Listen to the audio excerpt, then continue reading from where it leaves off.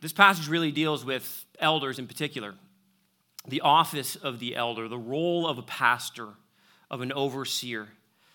And it's really important that we look at a passage like this, especially on a Sunday like this, because God wants you as a church to understand the significance of pastors, of elders in the local church. He wants you to understand the role. He wants you to understand their responsibilities, and he wants you to understand the reward that is in store for them. And Peter talks about all these things in this passage. And while I'm going to, in a sense, really preach directly to the elders of this church, I'm not letting you all as the church family off the hook. You need to understand what your elders are doing, who they are, what God's called them to, but you need to understand how you're supposed to respond to the role that they have, how the church functions like a family. It's interesting that Peter, as he writes this letter, if you know anything about the context of 1 Peter, you know this. He's writing to a church that is dealing with a lot of trouble. I mean, it's a really difficult time, turbulent times, you might say, that they're facing as a church. In fact, he begins the letter by calling believers the elect exiles of the dispersion. These are a people who have been dispersed. These are a people who are living like exiles. They're feeling the pressures of the world. The world is squeezing in upon their Christian faith, and there's a growing sense of hostility that is developing toward the people of God. And so as Peter writes this letter, some of the dominant themes in this letter are themes like hope, like a future hope that the believers are to cling to and hold on to. Themes like suffering, and suffering well for Jesus, being sifted and tried, being refined by the suffering that you will face for following Jesus. And he calls them to things like holiness, purity. He wants them to be a people, yes, who suffer well, but a people who stand out for their faith in Jesus Christ, who look like Jesus Christ. The real issue he is dealing with in this letter is how do Christians remain faithful and fruitful in a really difficult season, a season where maybe they're more inclined to become fearful. And so what Peter does here in this chapter is he shifts away from this external hostility that he says the church will inevitably face outside the family of God, and he turns inwards. He wants the church to begin to focus inwards on the internal dynamics of the household of God. And he begins, look at verse 1, with the word so. In other words, so or therefore, he's linking us back to the previous context. He's making a logical connection back to what he's previously said. And it's fascinating. Just look quickly with me at chapter 4. Look at verse 17. He said this. Aside from all the craziness that's going on outside of the church, listen to what he says. He says, your focus isn't supposed to be primarily outside of the church, for it is time for judgment to begin at the household of God. And if it begins with us, what will be the outcome for those who do not obey the gospel of God? And if the righteous is scarcely saved, what will become of the ungodly and the sinner? Therefore, let those who suffer according to God's will entrust their souls to a faithful Creator while doing so.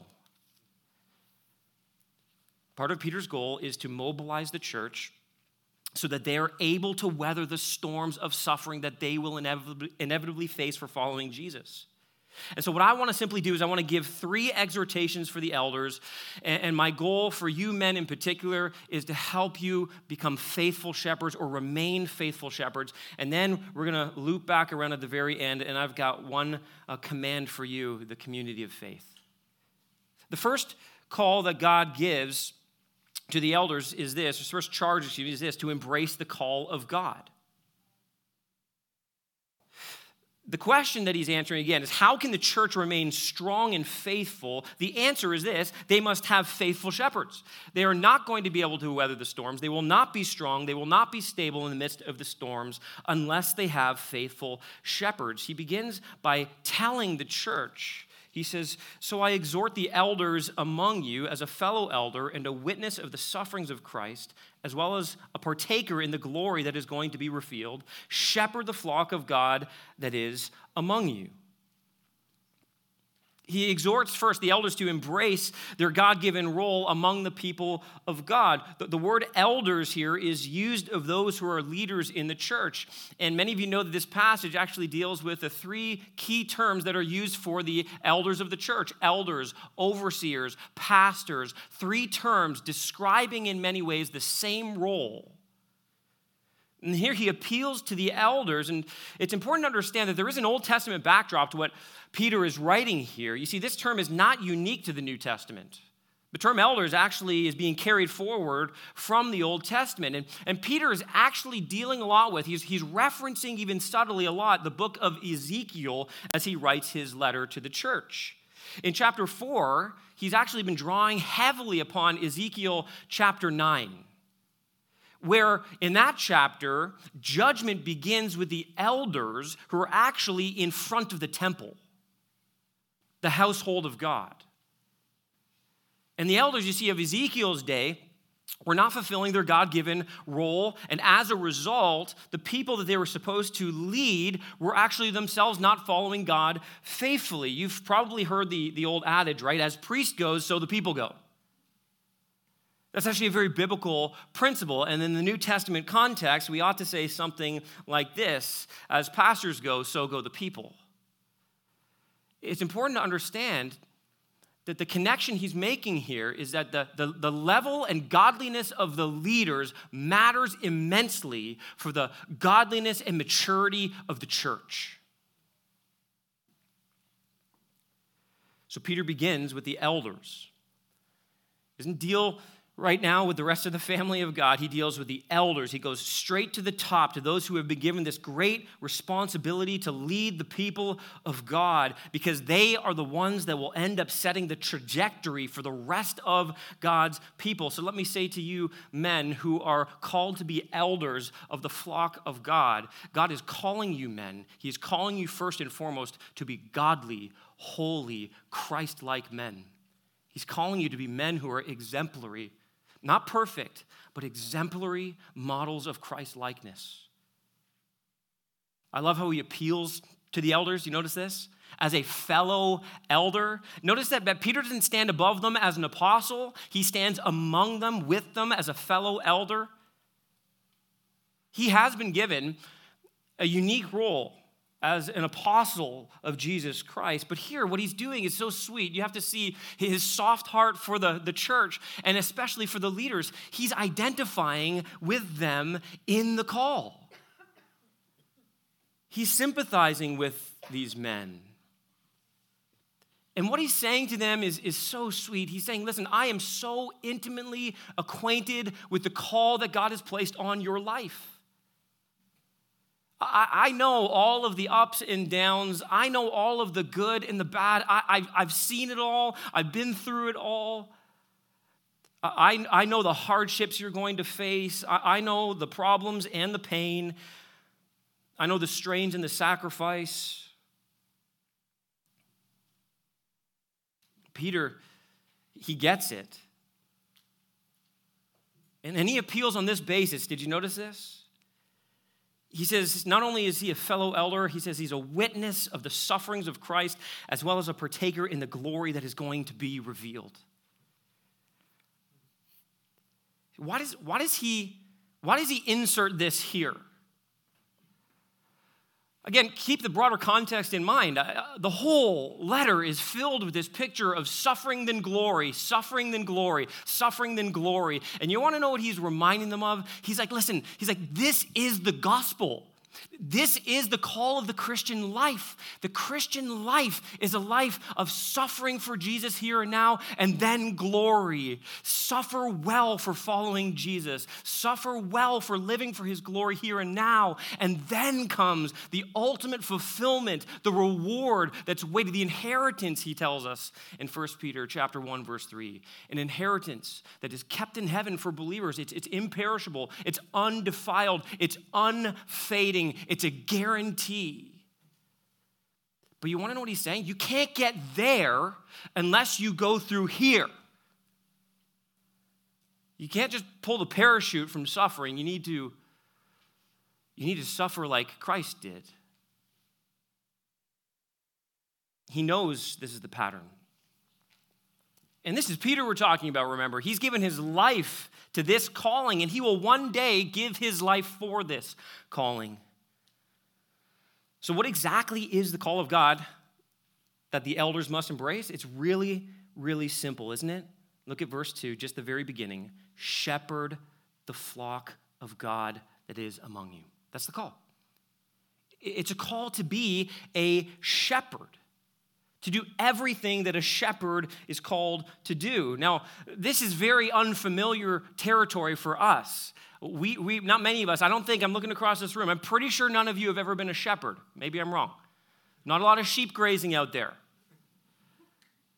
But in the ancient world, this picture was a vivid picture, and this language was deeply, again, rooted in the Old Testament. Perhaps this triggered a reminder of the book of Ezekiel, chapter 34, verse 4, that the negative example of the shepherds who treated the flock so poorly, not strengthening the weak or healing the sick, leaving them lost and wandering to suffer injury through harsh treatment from the shepherds who were supposed to care for them.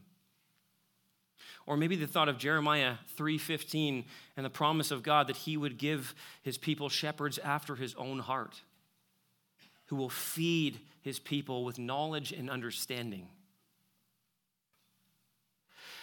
Every time I read this section, I can't help think that Peter, when he wrote the word, shepherd the flock of God, I can't help but thinking that his mind didn't go back to the time where he was sitting on the shores of the Sea of Galilee. You remember the time?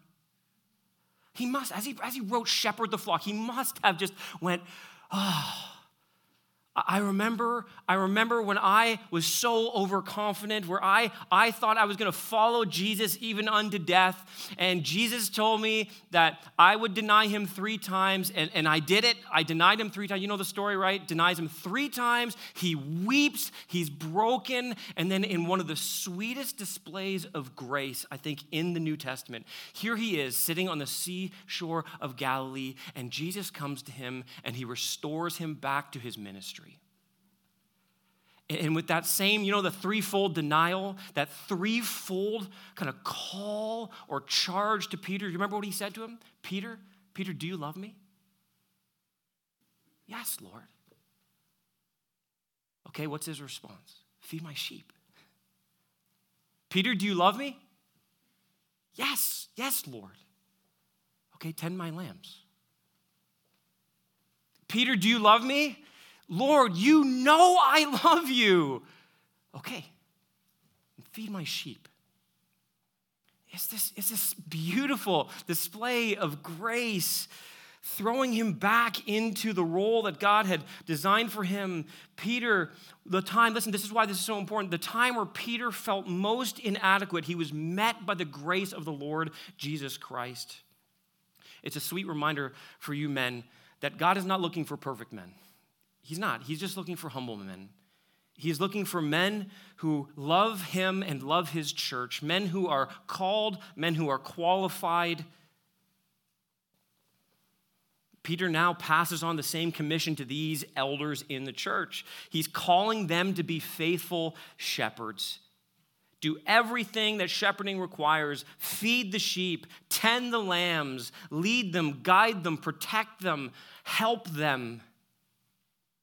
And just a reminder, this is not going to be easy. There will be challenges, there will be obstacles, there will be failure. I had a seminary professor who reminded us, listen, as pastors, like he always used to tell us in seminary, you gotta, listen, if you wanna shepherd well, you gotta smell like sheep.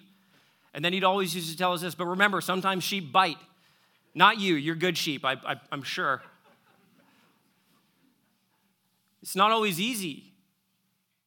The task of the shepherd carries with it, though, an unequaled responsibility. And you have to see the weight that's placed on these men, church. Listen to what they're called to do, to shepherd the flock. Look at the text. Look at the text. The flock of who? Of God. This is God's flock. This is not the elders' church. You are God's flock. You are God's people. And that's where you find your identity and your value. You're a part of the flock of God. And you want to know how valuable you are to God? You are so valuable that God spilled the precious blood of his own son for you. You are a precious possession to God your Father. It's a sweet reminder. I loved every part of this service, and so much of it is focused on the gospel. But maybe there are some of you here even just asking this question, well, how do I become a part of God's family? How do I become a part of God's flock? The answer is found right here. It is only by being purchased with the precious blood of Jesus. You see, apart from God's family, you're actually a part of the domain of darkness. And you need to be transferred into the kingdom of his beloved son. And for that to happen, you need to recognize your sin. You need to recognize that you have rebelled against God Almighty. And the only hope you have is not by simply becoming something better than you are. It's not by earning your way into God's good graces. We could never do that. The answer is only found in that God loves us so much that he would come for us. He would come and spill the blood of his own son. We're going to celebrate this in a couple weeks in a really special way. I know you guys are too, but as Julian said, we celebrate this every single day of the Christian life. We serve a God who is not dead but is alive. He conquered sin and death. He rose victoriously from the grave. He is exalted to the right hand of the Father. He rules and reigns supreme right now, and he rules his church. As we, listen, are the people who have surrendered ourselves to his lordship. We've submitted to him as our Savior and our King.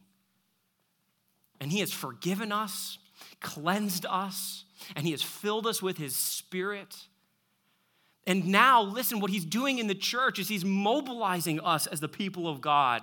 He's given you guys the gift of pastors, of elders and teachers in order to strengthen you and mature you, to equip you for the work of the ministry, because there's work to be done for the Lord Jesus Christ. Amen, church? Amen. This is why God equips the church and gifts the church with godly, faithful shepherds. And at the heart of this calling for you men who are shepherds of this church, make no mistake about it, Peter knew this intimately. At the heart of this calling is a love for Jesus Christ. It's a love for Christ. You cannot love the sheep well if you do not love the Savior well. And I want to encourage you men to pursue an affection and love for your Savior above and beyond anything else in your life, so that you can love the people that God has entrusted to you. Notice this, the flock of God that is among you. You are stewards. Knowing you are called to shepherd is one thing, but knowing how to do it is another. And so Peter actually tells us here, so let me give you the second point. It's this, exercising the care like God. He actually goes on to really spell this out, to give some principles to help us unpack what it means to shepherd the flock of God. He says this in the middle of verse 2 there, exercising oversight, not under compulsion, but willingly as God would have you, not for shameful gain, but eagerly, not domineering over those in your charge, but being examples to the flock. The call to shepherd really is a call to care like God. Again, you can't read these words without having certain passages of Scripture just kind of leap into your mind, right? I mean, how many of your minds, when you think of shepherds, you instantly think of Psalm 23? The Lord is my shepherd. Or your mind jumps to John chapter 10. Jesus is the good shepherd. And really what you have to understand is that the shepherding ministry in the church is really just an extension of God's shepherding ministry for his people. He calls you first to be exercising oversight, to watch over the sheep, to provide the proper care that they need, to protect them. Peter wants us to know exactly what this looks like. He actually gives here kind of 3 warnings or 3 pitfalls that leadership presents, and he gives them the contrasting counterparts that are to be employed. You can think of it like this. There's kind of 3 vices and 3 virtues. And what he ultimately is doing here is describing men of character. And that's helpful to understand, and I'm sure you already know this, but let me remind you if you don't. The qualifications for an elder are almost exclusively character related. The only competency mentioned is the ability to teach. Everything else is character, because that is what matters most to God. Character is the priority. He's concerned, therefore, about the motives and the attitudes that characterize the elders of his church. So let me frame it like this. I'll frame the three like this. He wants men who are not coerced but compelled. Not coerced but compelled. God is looking for men who are not coerced by external pressure to jump into the office, to simply do it because there's nobody else. No, he wants men who are compelled by an internal desire. No one can be forced into this role, but they must willingly accept the call that God has placed on them.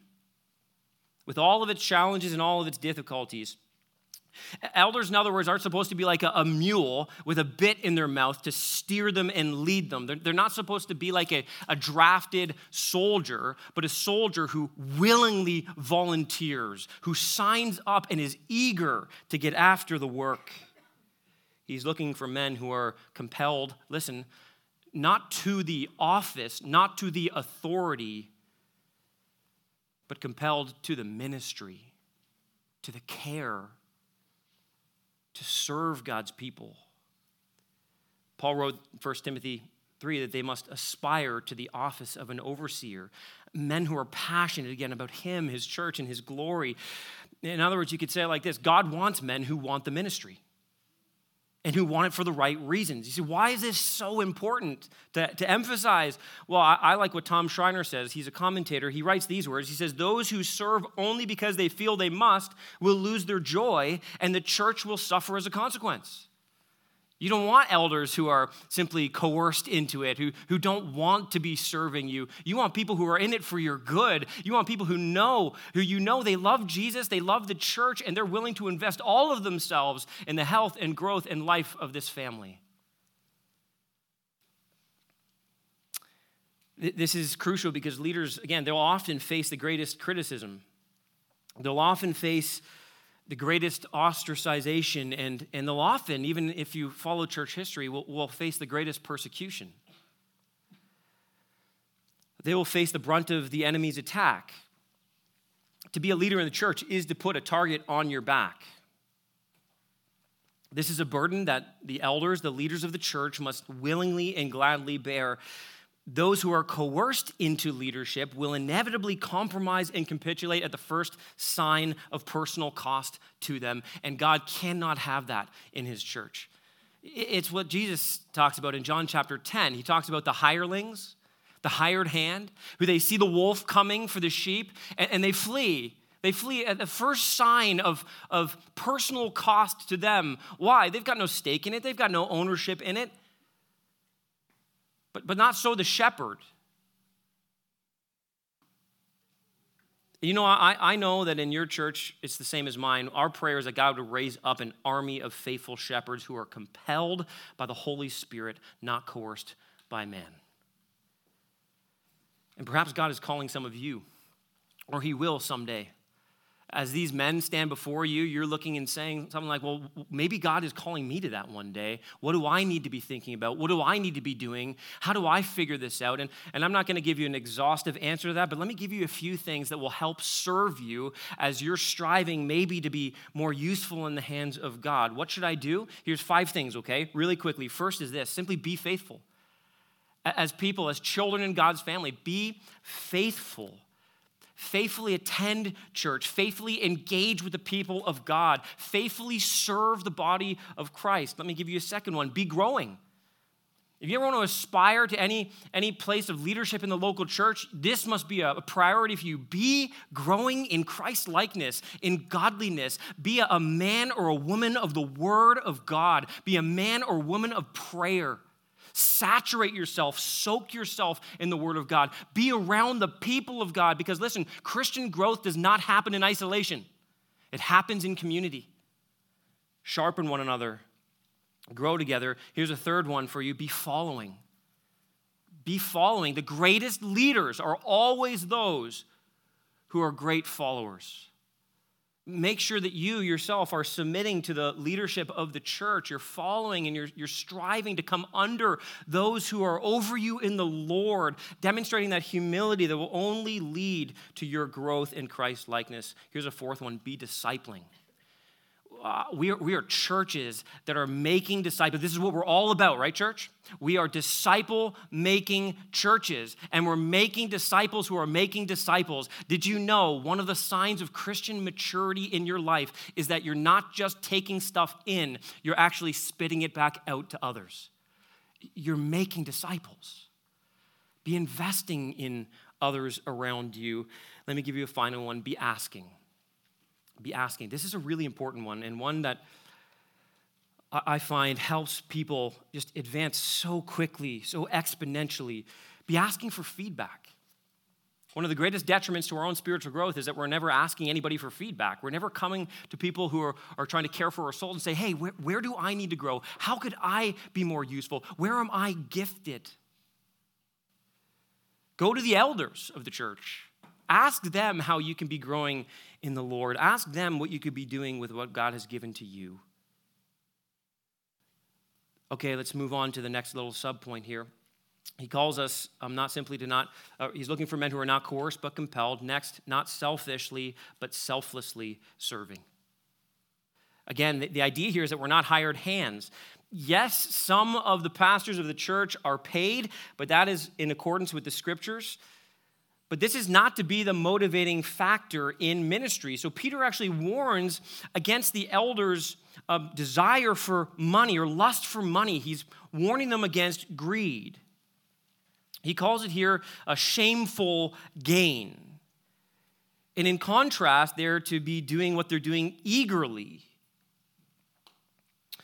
The warning here really is against taking up the work of the ministry because of a desire for material gain. And again, I'm convinced that the backdrop to what Peter says here is actually found in Ezekiel 34, verses 2 and 3, where Ezekiel exhorts the elders, God does through Ezekiel, saying this: Son of man, prophesy against the shepherds of Israel. Prophesy and say to them, even to the shepherds, thus says the Lord God, shepherds of Israel who have been feeding yourselves, should not shepherds feed the sheep? You eat the fat, you clothe yourselves with the wool, you slaughter the fat ones, but you do not feed the sheep. That's a graphic picture of shameful gain, and it has no place among the elders in God's church.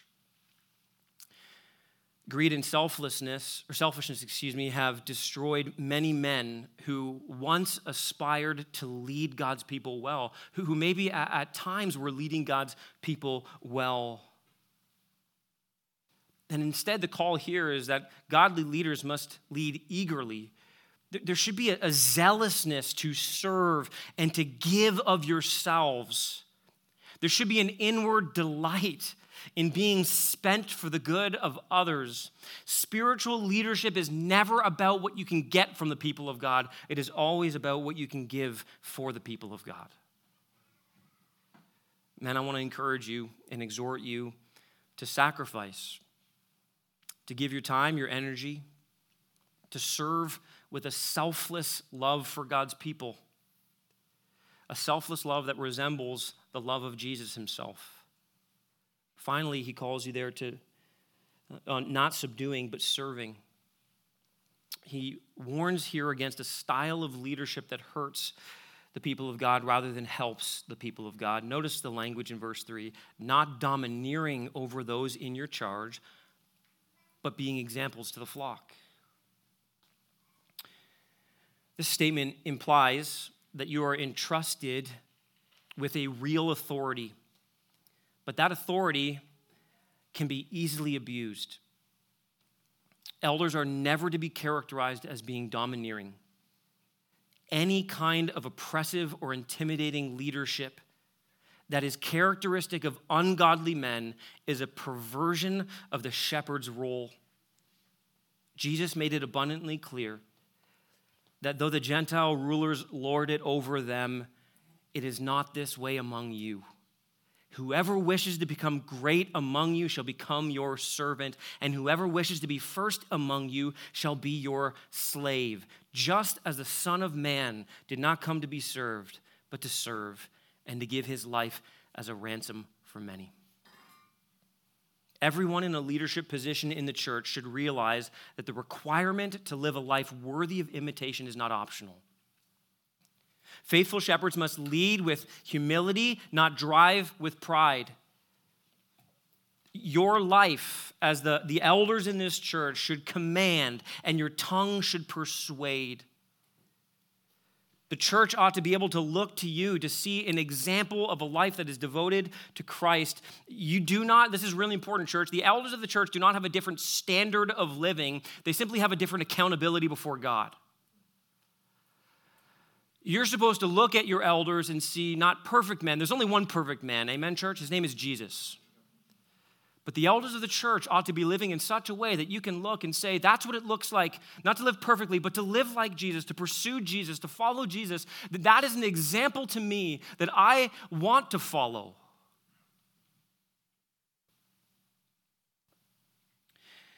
And that is why we need these warnings from the scriptures. We must feel the weight. It's amazing. Peter does not want us to escape the weight that leaders are supposed to feel.